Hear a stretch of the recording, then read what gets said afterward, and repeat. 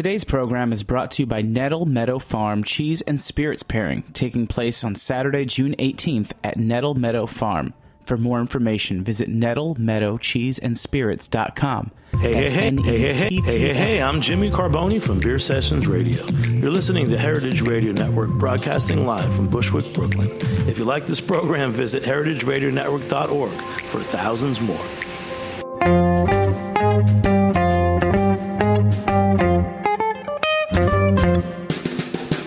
Hello and welcome to Cooking Issues. This is Dave Arnold, your host of Cooking Issues, coming to you live on the Heritage Radio Network from Roberta's Pizzeria in Bushwick, Brooklyn, every Tuesday from roughly 12 to roughly 12:45, 12:50.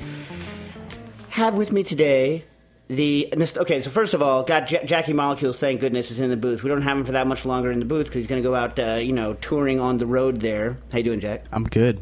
You know who we don't have in the studio today? Two people that we don't have in the studio today that we're supposed to have in the studio are Nastasia the Hammer Lopez.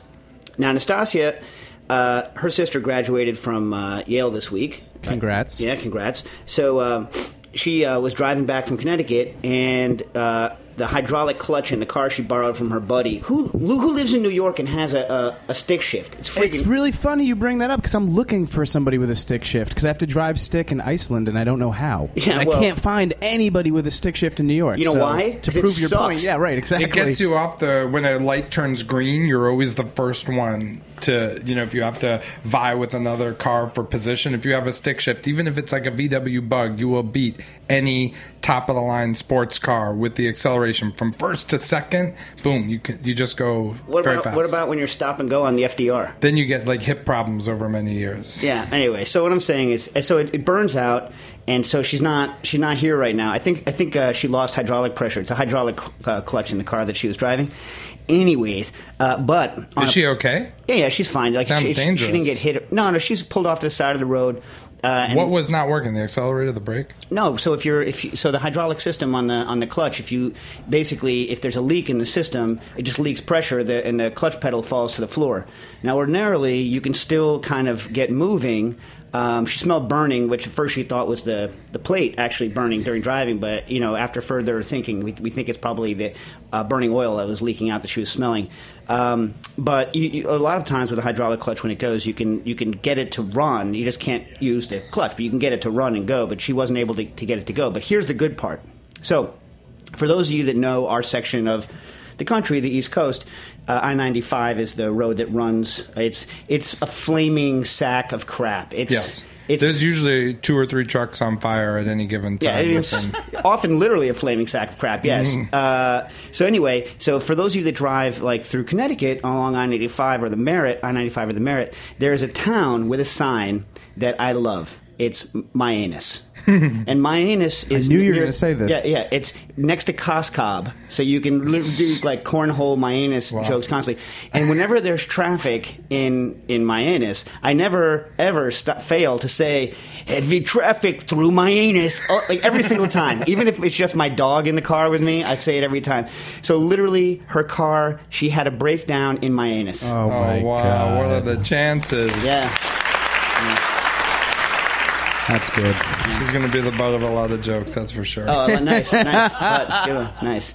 So, instead of Nastasia, we have our fearless leader, Patrick Martins here. I will be like Nastasia. I will say next to nothing. Wow. And make scary faces. Boom. Now, who we don't have in the studio right now, and I tweeted out twice that he would be here, so hopefully he will arrive. I don't know, Jack, maybe we can try to call him on the telephone and see what's up. We'll put the search team out for him. Put the search team out. He could be lost in Now, Jack, Bushwick, you have a know. connection to Mr. Leahy through a certain babysitting gig? Is this true? Let's tell the people who it is first. We got Jim Leahy, supposed to be here right now. Jim Leahy is the guy who started Sullivan Street Bakery over 20 years ago now, I think. Yeah, we have no need for Jim today. Well, we'll get to that in a minute. This is like Pun Central right here going on. But the point is that for those of you that are my age or so, like in your 40s, you can remember what New York was like when the bread here pretty much sucked. I mean, there were people who baked good bread, but like in general, the bread game in New York It was Wonder Bread in the mid-'70s. I mean, the first guy on the Upper East Side, which is a very wealthy neighborhood, was Eli Zabar. He had a place called EAT on 80th and Madison, and that was the first place that really baked, fresh bread, past a few loaves at a kind of a cookie store or something like that. But yes, you could not find fresh bread, even in New York City back then. No, I mean, in the 90s, you had, like, I guess when he started, right, the 90s? No, Eli's was, in 80. Jim. Sullivan Street. 25 years, I think. Yeah, at the same time, you had like Amy's starting. Remember, Amy's Bread started around the same time on Sarah 9th Beth's Avenue. Kitchen was the kind of area, but I don't know if they sold loaves to go. Anyway, Amy's had a wholesale and a retail. Amy's famous bread was the cornmeal one with raisins in it. Oh yeah, I used to get that on Saturday because I used to live right by her bakery. Anyway, point is that back in the day, nowadays it used to be when you traveled to New York, you're like, hey, it's a great town, bread sucks. You know what I mean? Seriously, like you would say that. You would expect that the bread you got on the table at a restaurant would suck. You would expect that the bread you would get out at a place, even a cheese shop, you'd expect. I mean, don't even get me started on the cheese shops. You would expect that they would suck, right? And it was like Tuscany over here. Well, which is what we're supposed to be talking about today. But so anyway, so Jim Leahy was one of the kind of early people making decent bread here in New York. And Sullivan Street, I remember, was a revelation when I had the first time I went there in the 90s, mid 90s, I guess. I had their pizza Bianca, and it was the only thing like what I had over on my honeymoon in Italy. It was good stuff. Anyway, so very crusty bread, right? For the most part, what his breads, his signature. Like the stuff, his signature breads he's known for now are probably like the Pugliese style, the Filoni, which is the huge one, and the Semi di Sesamo, which is basically Pugliese with sesame seeds all over the outside, which is my personal favorite. So these are the signature breads that you'll see at a lot of restaurants, and there's they had a split, so there's another couple of bakeries that make his particular style of bread here in New York. He became famous generally among people for his no need with a K, not no need to bake bread. Like there's no necessity to bake bread. He needs to do that. Yeah. But a no need, which is my editor, actually, Marie Guarnaschelli, did his book also at Norton, and she's the one that came up with the tagline underneath it, no work, no need, no work bread. So it sold more bread books than anyone's ever sold in the past, because it was like, bread, no work, bread? What? You know what I mean? And so they sold so many of these things. But did he get here? No. Anyway. No. We're going to look for him, though. So anyway, the point being that he kind of championed this style, which I actually don't know where he came up with it, whether it was taught to him or what. But if he ever shows up, we'll ask him. I think he is a self-made man. I think he learned it all himself. Although I'm saying that with no knowledge of the issue whatsoever. I think he's a self-made man. But you have no actual knowledge of the cooking issue. None whatsoever. Yeah. So anyways, the point being is a very influential person in the world of bread. In fact. Most people I know. So first of all, there's two things that happen. This no need thing came at a time when a lot of people, especially pizza people, because I don't know as many bread bakers as I knew, kind of people who in the kind of pizza world, they were shifting to extreme long fermentations and retarding of dough when they're making it, obviously, the longer you let something rise, the less you need to knead, right? And so I think that we've all shifted towards this a lot of people have shifted towards these longer time format breads with less kneading and less work, because the only thing it takes is a little bit of foresight. So why do they do it? Just for the work issue or for a gastronomic reason as well, I'm sure? In other words, no, I mean, look, the thing about the no need style, and I wish he was here to talk about it, he hopefully will be, is that if you just let the bread rise for a long time, two things happen. One, the longer, like a short ferment means that you have a lot of yeast in it, right? And so this tends to produce a relatively simple profile of taste, right? Because there's less kind of the yeast is doing less to work on the base product, which is the flour. So the longer you raise, the longer it takes to ferment, usually the more complex the flavor is. And the more the flour has a chance to express itself. That's an interesting way. See, this is why Patrick Martins was the founder of Slow Food USA, because he comes up with these poetic terms like the flour expressing himself. You know what I mean? It's like, for me, I'm like such a technical head. Like, I don't do the poetic. That's why we should come more often. Give you the poetry of the flour. The slow food. Yeah, well, we play each other up. Remember our sizzle together? We did good. We played. I'm like the old school guy. You're like the new school guy. Yeah. I'll get a caller if we want to do that while we wait. Okay. Caller, you're on the air. Caller, you there? You're on the air. Oh, hey, sorry about that. Hey. As a former cook and current restaurant manager, I get a lot of questions about gluten-free and gluten-friendly, and I was wondering if you could talk a little bit about how that breaks down under high heat, specifically in pizza ovens or deep fryers and deep fryers. You mean how gluten-free coatings work in frying? Well, so like, if I'm putting items into a deep fryer that are not gluten-free, like how does that gluten that comes off those items break down in the fryer, if at all? Oh, I got you. So you're worried about the fact that you use the same fryer for your regular products as you use for your gluten-free stuff. Yeah. You know what? Oh, the bread's here, by the way. You know what? I've never thought about it before. My guess is that it's not a problem, because the gluten, while it's not really water soluble, I also don't think it's oil soluble. I think it's just non-soluble. So I don't think you're going to solubilize the gluten in your fat oil. You do get particles, so it all depends on how clear your fat is. But I would guess that your main problem is going to be a straight up contamination. So if you're having straight up contamination problems, but assuming in a commercial frying situation, you're frying in a tube fryer that has a cold zone, and most of that stuff is sifting down to the bottom of your fryer anyway. So I would say, and considering the fact that gluten, even like straight up celiac, oh my God, Jim brought my favorite oil. How the hell did you know that was my favorite oil? What is wrong with you? From DiPaolo's, my favorite place on earth. Oh my goodness. To conclude, the good news is you never have to wash your fryer. No. So my point is that most people's responses to gluten are mediated. In other words, it's not that a tiny amount of gluten is going to wipe them out. But that said, I think that if you're worried about it, it's always prudent to add this kind of thing. Fried in a fryer that also fries items with gluten. And then you're gold.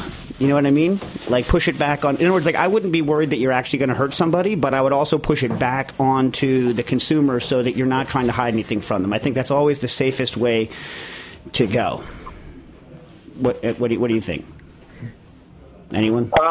Yeah, it sounds good. I mean, I wasn't too worried about it, but I didn't have a very good answer for people that were going to ask me either.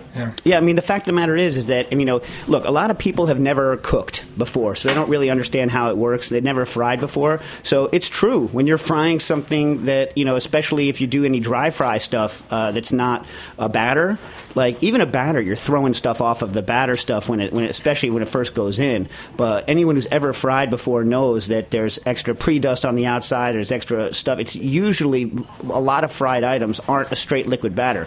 And even in a straight liquid batter, let's say you're going tempura on it, right? You're getting all those little blebs of crap that fry off. And I don't know anyone on earth who's ever fried anything that hasn't gotten a piece of the last fry occasionally in their life stuck onto the fry that they have now, right? I mean, come on, let's be honest. But the fact of the matter is it's a small amount. I think as long as and if you know you're frying something that is gluten-free, you can be pretty scrupulous about the skim beforehand. And once the stuff is skimmed, all the rest of the stuff falls to the bottom of the cold zone, and you're not going to do the person, I don't think, any harm. Mm-hmm. Right? Anyone? Anyway, so thanks for that. But now we have to talk about the bread. And if you have any no-need bread questions, we have what? Oh, my God. He comes in, but now he has to pee. This is... all right, so...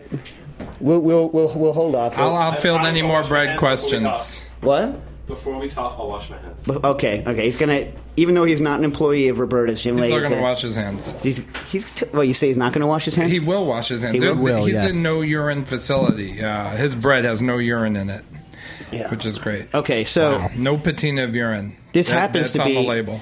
if this is the oil that I'm thinking of, Why is it your favorite? That's so because of the breed of olive, of course. It's the favorite. So here's what happens every year. Oil is an agricultural crop.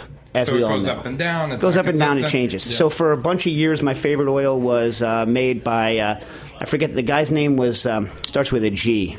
Like he used to make the oil for Fontana Salsa, which was the supplier in Sicily that made this mix of nocellara. My God, what was the other one? It was nocellara. And 2 other olives that they grow in Sicily, and that was like my favorite oil because I'm heavy on. I like green. I like herby, grassy green with a lot of bite. Mm-hmm. Typically, not always, but anyway. So whenever I go to buy a new thing of oil, of like finishing oil or eating oil, I'm just like, hey, what do you got that I like? And like this is one of the ones I think, if it's the one I'm thinking of, this is. Where do you shop for your oil? I used to go to Fairway because I always loved Steve Jenkins, but I don't think he does anything with Fairway anymore. I'm Really? pretty sure he doesn't. Yeah, I know he doesn't. Yeah, Fairway has Yeah, changed. I mean, didn't they Fairway's just on their file way out. Yeah, file for Yeah? bankruptcy too. For real? Yeah. I thought they were still expanding. But they're not closing. Somehow it was a restructuring, but they did file for bankruptcy. That's good. So it's it's I buy it at DePaulo's. Listen, if you're ever in New York City, right, and you like Italian products, then you have to go to DePaulo's on Grand Street and Mott. I mean, they've been there for 8 million years. Well, like 90. They moved across the street as far as they went, and. But I always ask Anne, my wife, who's a cheesemonger, if their European cheeses are the best of their kind. Are they there? Because, I mean, some of these old historic places, they don't get the best cheeses that Europe produces. DePaulo's gets the best of what they get. Yeah. In other words, it's like the best. DePaulo's will get the best that is legally available. Okay. Like Lou and Sal and Marie, who are the most of the family that runs along with their wives, the kids, and the cousins, and Renee, which is another guy there who works there. They have this thing where they don't like to break the law.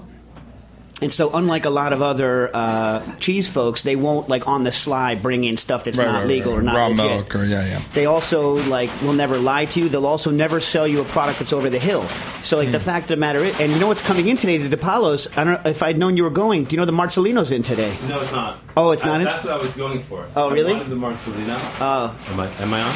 I wanted the Marzolino, right? That's what I was going for because I realized that in order to show off this really mediocre example of Tuscan bread, and by mediocre example of Tuscan bread, I mean it's just like you would get in Tuscany. So mediocre. And so to understand the bread, you have to understand the cuisine that it functions for, that it lives for.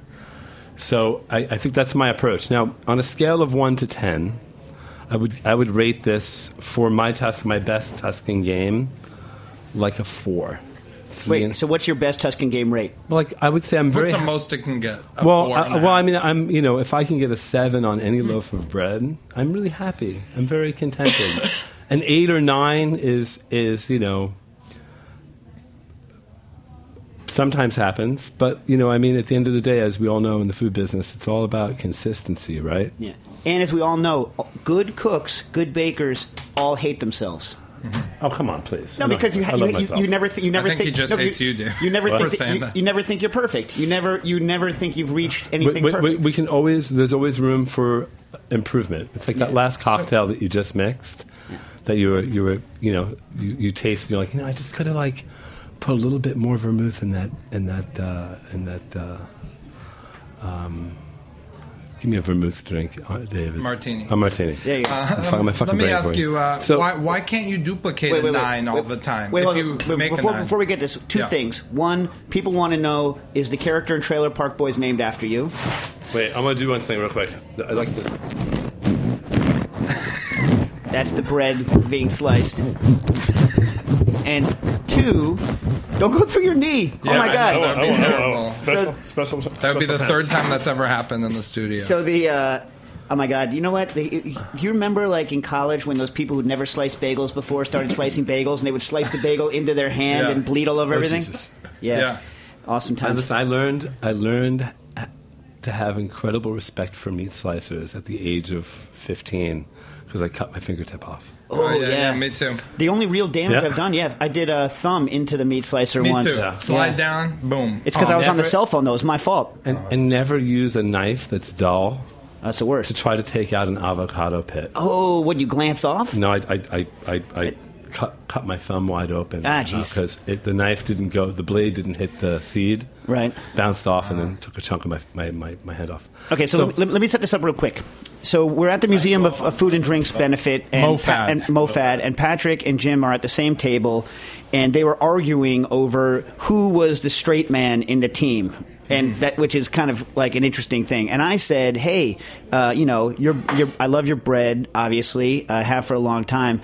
Don't you think Tuscan bread sucks?" And because expecting a yes, because Of everyone course. thinks it sucks Yes. because It it has contains no salt. Tuscany, it sucks. Yeah, it's like nobody. I said nobody epicenter- likes Tuscan the breads. Tuscans don't like Tuscan bread.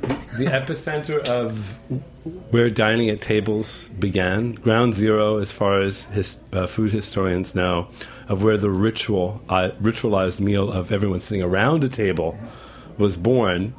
Also, the Italian language itself was born out of Tuscany. A lot came out of that place. I forgot. Tu capisci certo. tante cose. Figurati. Parliamoci un po' di italiano. So you guys can't see what I'm looking at, but this looks like a Tuscan loaf, i.e. the crust looks terrible, and the crumb is not nearly as nice as the normal crumb in the Sullivan Street breads. You have to qualify your language. At the end of the day, beauty is in the eye of the beholder. Yeah, it's okay. Let me put it this way: I won't say anything. Your crust It is sallow and dry looking. but It by looks design, like a mop. It sucks sauce up. It's well, its it's only also duty. consider it this. I mean, this did not ferment. This is an organic wheat from a small mill in Minneapolis called Sunrise Flour Mill, and I'm not used to working with it. It's not like I don't work with this flour. I was sent a sample of some wheat from MoFab.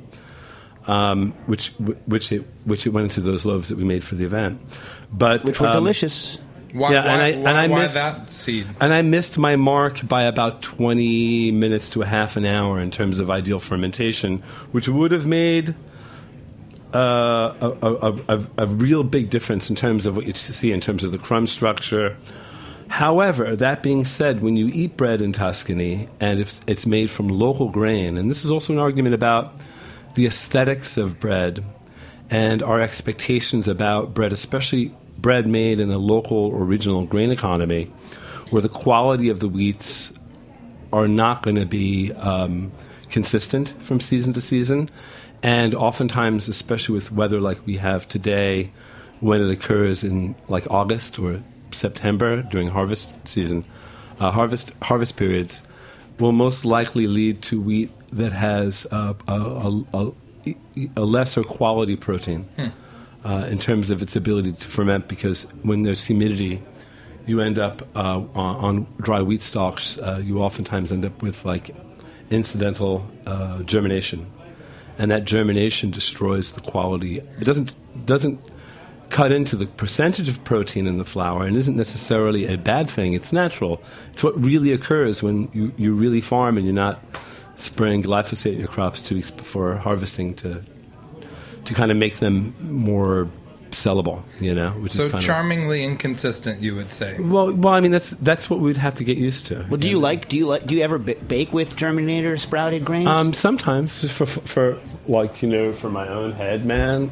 Now, am I allowed to just taste this as is, or do Yeah, I need we a can spiel? taste it as is. Do I need a We can spiel taste to it. make it taste good? No spiel. I don't want to oh, this is grown in some farm upstate New York in the Champlain River Valley and whatever. I mean, I could go off on this whole fucking story, but at the end of the day, it's Family show. I'm sorry, is it? No more Yeah, cursing. it's family show. Is it? I have a caller on the line know that. for So Jim. For Jim, Okay, actually. okay, I'm in the wrong place, We have a aren't I? caller on the air, but before the caller gets on, let me I'll give you the taste description. It is. Do I need to put this? Yeah, put it on so you can hear. It's more fermented than most Tuscan loaves I've had. Now it's got a higher turn. Can you turn the headphones up on Jim's thing? Turn it down. Oh, turn it down. It's more. It's got more acidity than most of the Tuscan loaves that I've had. And true to form, it tastes like it needs some freaking salt in it. You know what I'm saying? Yeah, well, I would say I was just calculating. There's about a 1/3 of 1% of salt. So it isn't even a percent of salt, but based on the batch, maybe even a 0.1% of salt in the dough. And what's your normal salt percentage? Breads in general that we're used to eating, anywhere from 1.5% to 2.5% sometimes. Are you part of that more modern 2.5%? I'm more percent and I'm not a 1%er, but I'm more in the 1.5%. I like to taste the grain. And were you a 1%er? Would you be a Wall Street 1%er or a motorcycle gang 1%er? Well, I mean, here's the thing. It's really not the 1%. It's the 1/10. I'm gonna sound like Bernie Sanders now. It's the 1/10 of the 1% that control 48% of the wealth of our nation. And you didn't realize you're going to have Bernie Sanders impersonator. That's good. That's good. Can you also do the aardvark? Can you also do the aardvark from the Ant and the Aardvark cartoon? There's a caller. There's a caller. I don't want to miss a caller. You're on the air for Jim. Hi, Jim and Dave. This is Jeffrey in Costa Mesa. Dude. How's it going? Good. How are you?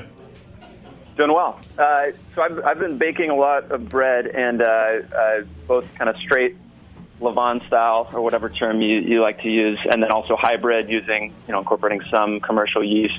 And I've specifically been interested in trying to manipulate how the starter or the ferment is fed, held, what hydration it's kept at, because there are a lot of claims out there, let's say, about how that will affect structure, flavor, complexity. And so I traveled down this. Yeah, I was going to say that again. Viscosity is there's no fixed thing on viscosity. As I was saying before, with regional wheats, if you want to control the outward appearance of the product, and your wheat, for example, varies in protein percent or quality, which can in turn change the absorption. One of the factors that can change and alter the absorption, which therefore affects the viscoelasticity of the dough, i.e., its texture when a very precise amount of liquid has been added to it. I would be more concerned as a bread baker or craft baker with the apparent viscoelasticity of the dough than getting caught up with, I put exactly 85% hydration, because you might get a great bread out of 75% hydration if the wheat is of a different quality. And I think that, and in terms of how you hold a sourdough starter, the thicker and drier the pre-ferment, the more gradual and slower the rate of fermentation. The more water, the faster it will ferment. So wetter things ferment quick. I tried to start testing variables specifically with that, and realized, doing side by sides, and realized it would just take an eternity to actually nail down the way all of these could potentially affect each other. So I'm wondering if you can speak to specifically how feeding, holding, and the hydration level or the viscosity, like you're saying, of the actual pre-ferment, and how that's let's take tended things. To, how can that affect the specifically the balance of lactic acid? Let's go this way.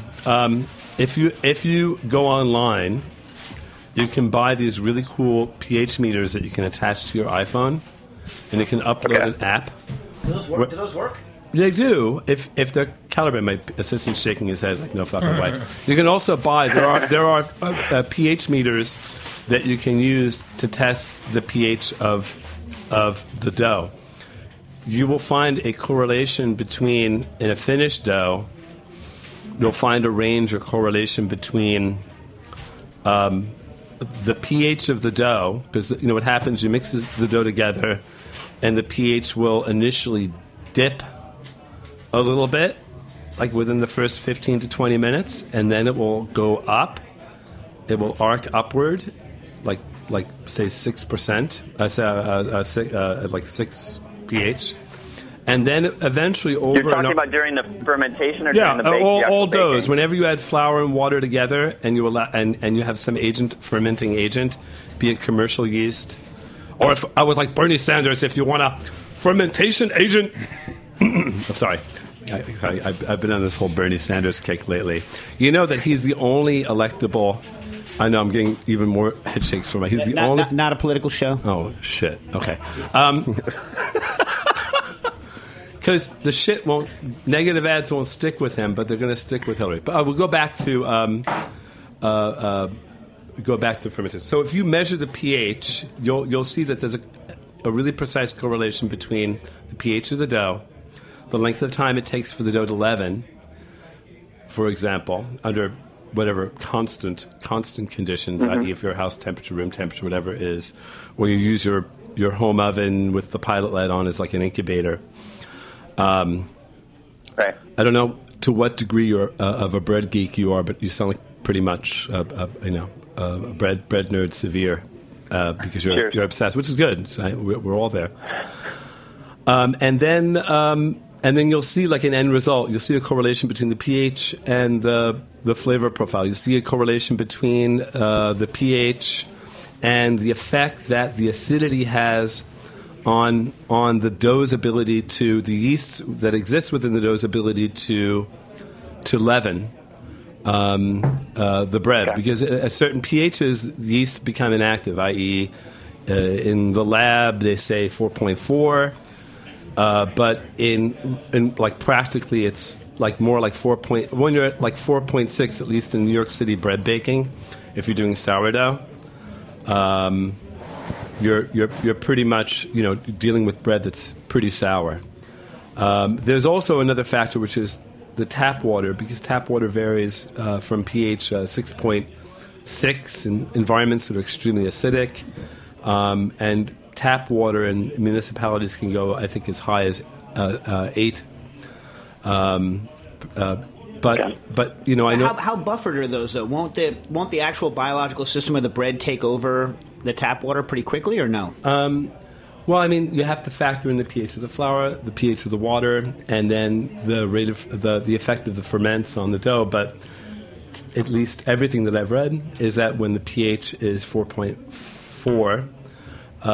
That fermentation stops, even if there is available glucose or materials to ferment. It's just the acidity itself, which is why a lot of people who maintain and hold starters at too high of a temperature and create these acid cultures are like, I don't know why I keep adding the starter to the dough, but it like just doesn't do anything. It just kind of gets all kind of slack, and then I make the bread and it tastes really tart. And it's because what's going on is there's no fungal; it's just bacterial. It's like a flora. You just have to maintain the right flora for the starter. And in terms of, to answer your question in a circumlocucious way, peripatetic way, sure. It's really just about yeasts and microbes are constantly mutating. And they will adapt and become tolerant to conditions that you establish. The ones that we like, the ones that make bread and wine taste good, are the ones that are kind of in the 55 to 68 degree range. And then once you start getting above 68 degrees Fahrenheit, you're going to start noticing other types of microbes. It's not to say that you can't maintain a starter for a couple weeks at 75 degrees Fahrenheit, but eventually it's going to acidify. And that balance between the symbiotic relationship between those classes of Saccharomyces and those classes of lactobacilli will change. Okay. Is that cool? Do you find it to be a kind of a one-to-one balance of if the yeast is more active, the lactobacilli are less active, and vice versa? Well, I mean, there's the other thing is that it's when it's feeding time at the zoo, a starter with a lower pH that's younger, it will react differently with the finished dough, and even that ratio or proportion of pre-ferment to the finished dough. If I had like a half 500 grams, we're going to talk metric, right? Oh yeah, yeah. Cool. Mm-hmm. So like, let's say I had 500 grams of flour, and I added 500 grams of like pre-ferment, levain, liquid, a stiff kind of dough, like what I call biga.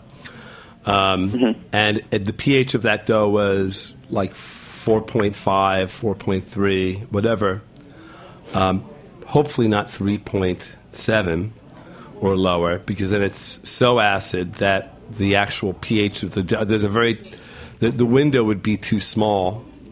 But if you add like a large ratio of pre-ferment to finished dough, you could even add 300 grams of flour if the pH of the pre-ferment is on the higher side, like 4.6 and up. You could make a dough where there's actually the largest component would be the pre-ferment, and then you're just adding a little bit of flour and salt to kind of put it together. And your fermentation time would be reduced to like an hour and a half, say. Okay. Or like a la no-knead or a la the methods that I prescribe, mostly for practical purposes, maybe not so practical after all.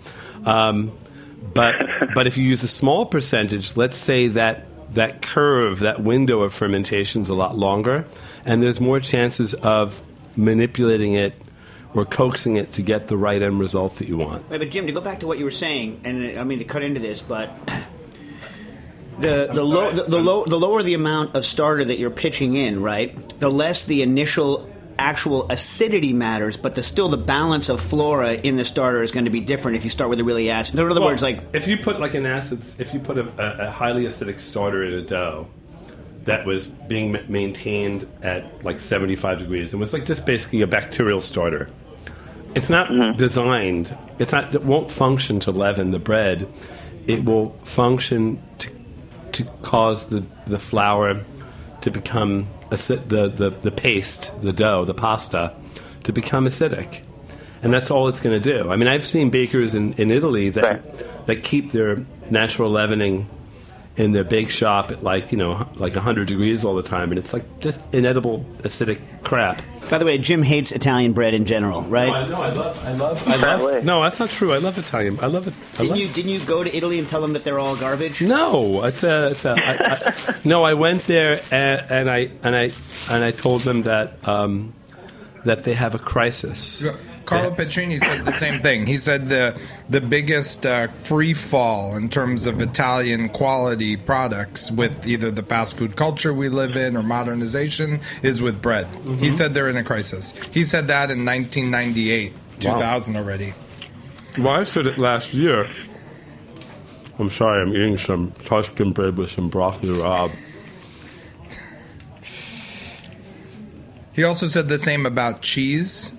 And although he was very much responsible for getting Barolo and Barbaresco up, I mean, literally one vineyard trip at a time, he was like, you should age the grapes longer, you should do all these things, cut off the bad grapes and not use them in the wine. I mean, Barolo and Barbaresco were pretty mediocre wines in the 70s, 80s. So yeah, Carlo was saying it about... I've had some Barolo from that era that was freaking delicious. Well, Nebbiolo grape, that whole region of Barbaresco and stuff, yeah, some could be delicious, of course, but... Oh, by the way, the meat that you brought here is really barnyardy, huh? Patrick loves it. Patrick loves some barnyard in his meat. This is amazing. This is obviously from De Paolo's, because I can always tell when something's made in Europe with my wife's cheeses. I'm like, this is a great American cheese. Domestic. Like, it's French. This is domestic? I'm very surprised. It's excellent. Well, I mean, I'm not anymore. I mean, I was going to bring you some of my piggy. Mm-hmm. Well, you bought a whole pig or something? No, I raised 3 pigs I've been doing it for the last 3 years. What breed? Tamworth. Oh, wow. Oh, you like Well, Tams are good mothers, right? So they're easier to raise because they won't like squash their kids and like they can feed themselves. My neighbors and I usually get like 5 piglets. I take 3. Mm-hmm. And then during the summertime, because I have a house upstate in Sullivan County, I like anytime we're cooking, every day, usually at the end of the day, I just head over to the I don't want to call it a pigsty because they have like a little bit of a yard, but then they've got like 2 acres of woods to forage in. So the animals, go the summer eating vegetable scraps and whatever critters they find as they're rooting up the earth. It's a great bacon hog, the Tamworth. Yeah, it's a phenomenal meat. They don't muscle up though, right? Yeah, they're a leaner hog. It's very rare that I actually buy. I buy pork from. I mean, I only eat my own. Well, that'll explain why we haven't gotten any orders from you in the past 4 months. Wait. Sorry about that. Listen, before this is over, we should talk about the Tuscan bread. Now, listen, I want you to sell me. Now, do you see what I'm saying though about the Tuscan bread's function? is really A blank canvas. a blank canvas for the food. No. I'm not buying it. Here's the thing. Blank canvas. But You can't eat this, right? You can't eat the pecorino, and you can't eat the oil without wishing instead that we were eating your like semi de sesamo. Well, there's a I'm like, oh, well, you know what I wish? I wish I just had the semi de I wish sesamo. I wasn't in Tuscany. Or however you pronounce it. It's Sem- funny. I was in Chelsea. For me, there's the act Or a of pugliese, or yeah, any but one for of me, your breads. this is very nostalgic, and I actually kind of, in some ways, like my favorite breakfast is Tuscan bread, saltless butter, and honey. Is that like saying that I also like Twinkies? That's even more Maybe. cruel. It's more- Saltless Can I- butter, too. Is there any way I can get a beer? I Yeah, think you That might beer need, that you're drinking looks really you might good. need some salt, I think. yeah. Because I keep eating all this salty food. We're a full service establishment, Okay. but And, like, you know, we have a PhD here in anthropology and sociology, Kostas Gounis, who's flown in all the way from Crete to share with us his insights and thoughts about this discussion. So give us some thoughts on the discussion from a Cretan perspective. I won't get into this. No? It's not my field. Let me ask you this. I'm enjoying it. This is your chance Let me to ask bash you- Italy. Let me ask you this: the bread in Crete, they put salt in it, do they not? Yes, they do. What do you think of this particular? You know how good Jim's bread is, Right. What do you think of this? Interesting. I mean, bland. Diplomatic, Bland. bland. Also, the crust doesn't have the same. It doesn't have It's the not texture that it alive. should have. Yeah, it's like mushy or stretchy, It's dry. dry. The way Tuscan bread is baked, it's baked with no salt or little or no salt. It's baked usually initially. Every bakery that does it the traditional way tries to maintain a dry oven for the first 3 to 7 minutes of the bake, whereby the dough, in this case, because the dough was under fermented, it kind of rounds out a little bit, lifts off the floor of the oven, forms a crust or skin on the dough, the opposite of what you would think. Right. Like you're not looking for humidity, and then But how do they do that? Do they use a low load in the oven? they or? either open up the damper and the door at loading in, or the whole, and then it's baked at between 380 and 400 degrees, depending upon the bakery, for a lot longer than you would normally bake. So you end up with this loaf of bread that actually kind of semi-stale in a way, Right. to begin with, but it doesn't really stale. Like I can eat this bread in 3 days, and it's texturally not that different than it is today. It's like It starts off as 2-day-old, but it stays there. Yeah, but it doesn't. But the idea, what is staleness? Staleness is a perceptual thing. It's an elasticity of the crust. Well, in a way. no, it's. I mean, yes, you could say that. chewier. But well, it- there's technical it's- explanations, and then there's when you eat it, does it taste like garbage? Well, Right? Those well, are no, the- that's subjective. When you say Right. that something tastes like garbage, it's all relative. I mean, for me, Oscar the there's Grouch something. loves garbage. I'm not there's saying this is garbage. That's I mean, not what like I'm one of saying. my favorite snacks would be like this bread. Like I didn't bring. I was gonna bring some garlic in a toaster oven, but I couldn't bring all that stuff with me. But just to do fettunta, just to do the bread toasted, Right. rub with garlic, a little bit of olive oil.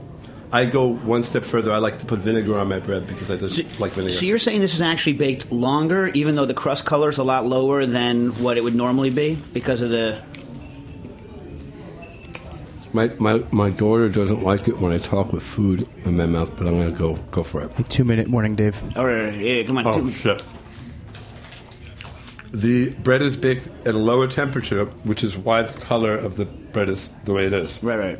If there was a higher quantity of salt, or any percentage of salt over 1%, you would end up with this scarring that takes, I call it salt scarring, where the little alveoli that are along the surface of the dough would kind of become places where the salt will crystallize. So you end up having you ever seen like bread that's kind of like pale and white, but it's like overcooked? Yes. That's like my name for it is salt scarring. And you see like the little white dots. Like if you see dough that's slow fermented or fermented in refrigerators, which is very popular these days. Oh, you don't like refrigeration retarding? I just I think it's a little retarded. Ha ha ha. No, I think it's yeah. I mean, I guess. What if someone doesn't do it every day and they realize it's rising too fast? They need to slow it down a little bit. It's really convenient that we have refrigeration. It's lovely that we have it. I'm a big supporter. I'm a big yes. You're in the meat biz. I mean, you wouldn't say like throw it in the fridge and the next time pitch less in, or what? Well, I mean, as a thing of convenience, yeah, we have refrigeration. But in general, I like live baking. I like the element of risk. I like that I have to be connected to the process of the fermentation, so that I can control it without necessarily having to employ a battery of refrigerators to increase my carbon footprint. Right. Can I ask one last question? Because it was so interesting to HRNN News. Did you say, I'm just wanting to make a quote, if it's possible, that climate change and El Nino and global warming could perhaps be negatively affecting the quality of artisan bread around the world? Is there a direct correlation? Did I hear you kind of hinted that? No, because it's too El Nino dry. still makes me think of Chris Farley. I am El Nino. No, of course. But I thought you said weather affects the bread. It could lower the quality of local granaries' ingredients. There's a reason why during our colonial period... Excuse me 1 second. Oh, fucking broccoli raw. 1 minute, Dave. All right. During our colonial period, wheat was grown everywhere. Brooklyn was like the epicenter of wheat agriculture in at least in this state. Yeah, and one of the great apples in the world came out of there, but now Spitzenberg, yeah. So right now, we can grow wheat here. It's just that our expectation about what good bread is, it's like you can't fit square pegs into round holes without kind of losing a little bit of the squareness, a little bit of the roundness of each. And so I think that our idea about what good bread is needs to change. Like, we're still kind of stuck in this dialogue of, like, does it have big holes and stuff? And, like, does it, You know what we didn't get to is pissing me off? Everyone wants to know where do they go after the no-knead technique so that they can use your technique but build up to make different styles of bread. And we're not going to have time to get into it. I have a new book coming out, and it has a whole thing on using natural leavening for no-knead. I'm doing it with... When's it coming out? God knows. I'm doing it with Maria. Yeah. Well, okay. So look out for that. Secondly, but it will come out. I know that we're like at the final phases of retesting recipes, and hopefully by next year. Do you believe in labeling? Huh? Do you like to label things in the kitchen? I personally love labeling. Okay, here, take this. This is a limited edition, thank you, Cooking Issues blue tape keychain. Oh, it's so cute. Thank you. Yeah, thanks for coming on Cooking. Wait, on the way out, as they're playing the theme, what is the most alarming piece of garbage in the bread world today? What's the worst thing that's happening in bread? Tuscan bread? Besides By the way, Jim has taught us, it's not bad, it's different. You. It's not different. It's different. Love things for what they are. I like what Martin's potato rolls? Oh! That they do taste good, but I mean, I'm not like I just think bad bread is bad bread. I mean, gosh. Fast food is fast food. I'm sorry. I don't care what corporation is behind it. Wow. I don't Cooking Issues. I know. Thanks for listening to this program on heritageradionetwork.org. You can find all of our archived programs on our website or as podcasts in the iTunes Store by searching Heritage Radio Network. You can like us on Facebook and follow us on Twitter at @heritage_radio. You can email us questions at any time at info@heritageradionetwork.org. Heritage Radio Network is a non-profit organization. To donate and become a member, visit our website today. Thanks for listening.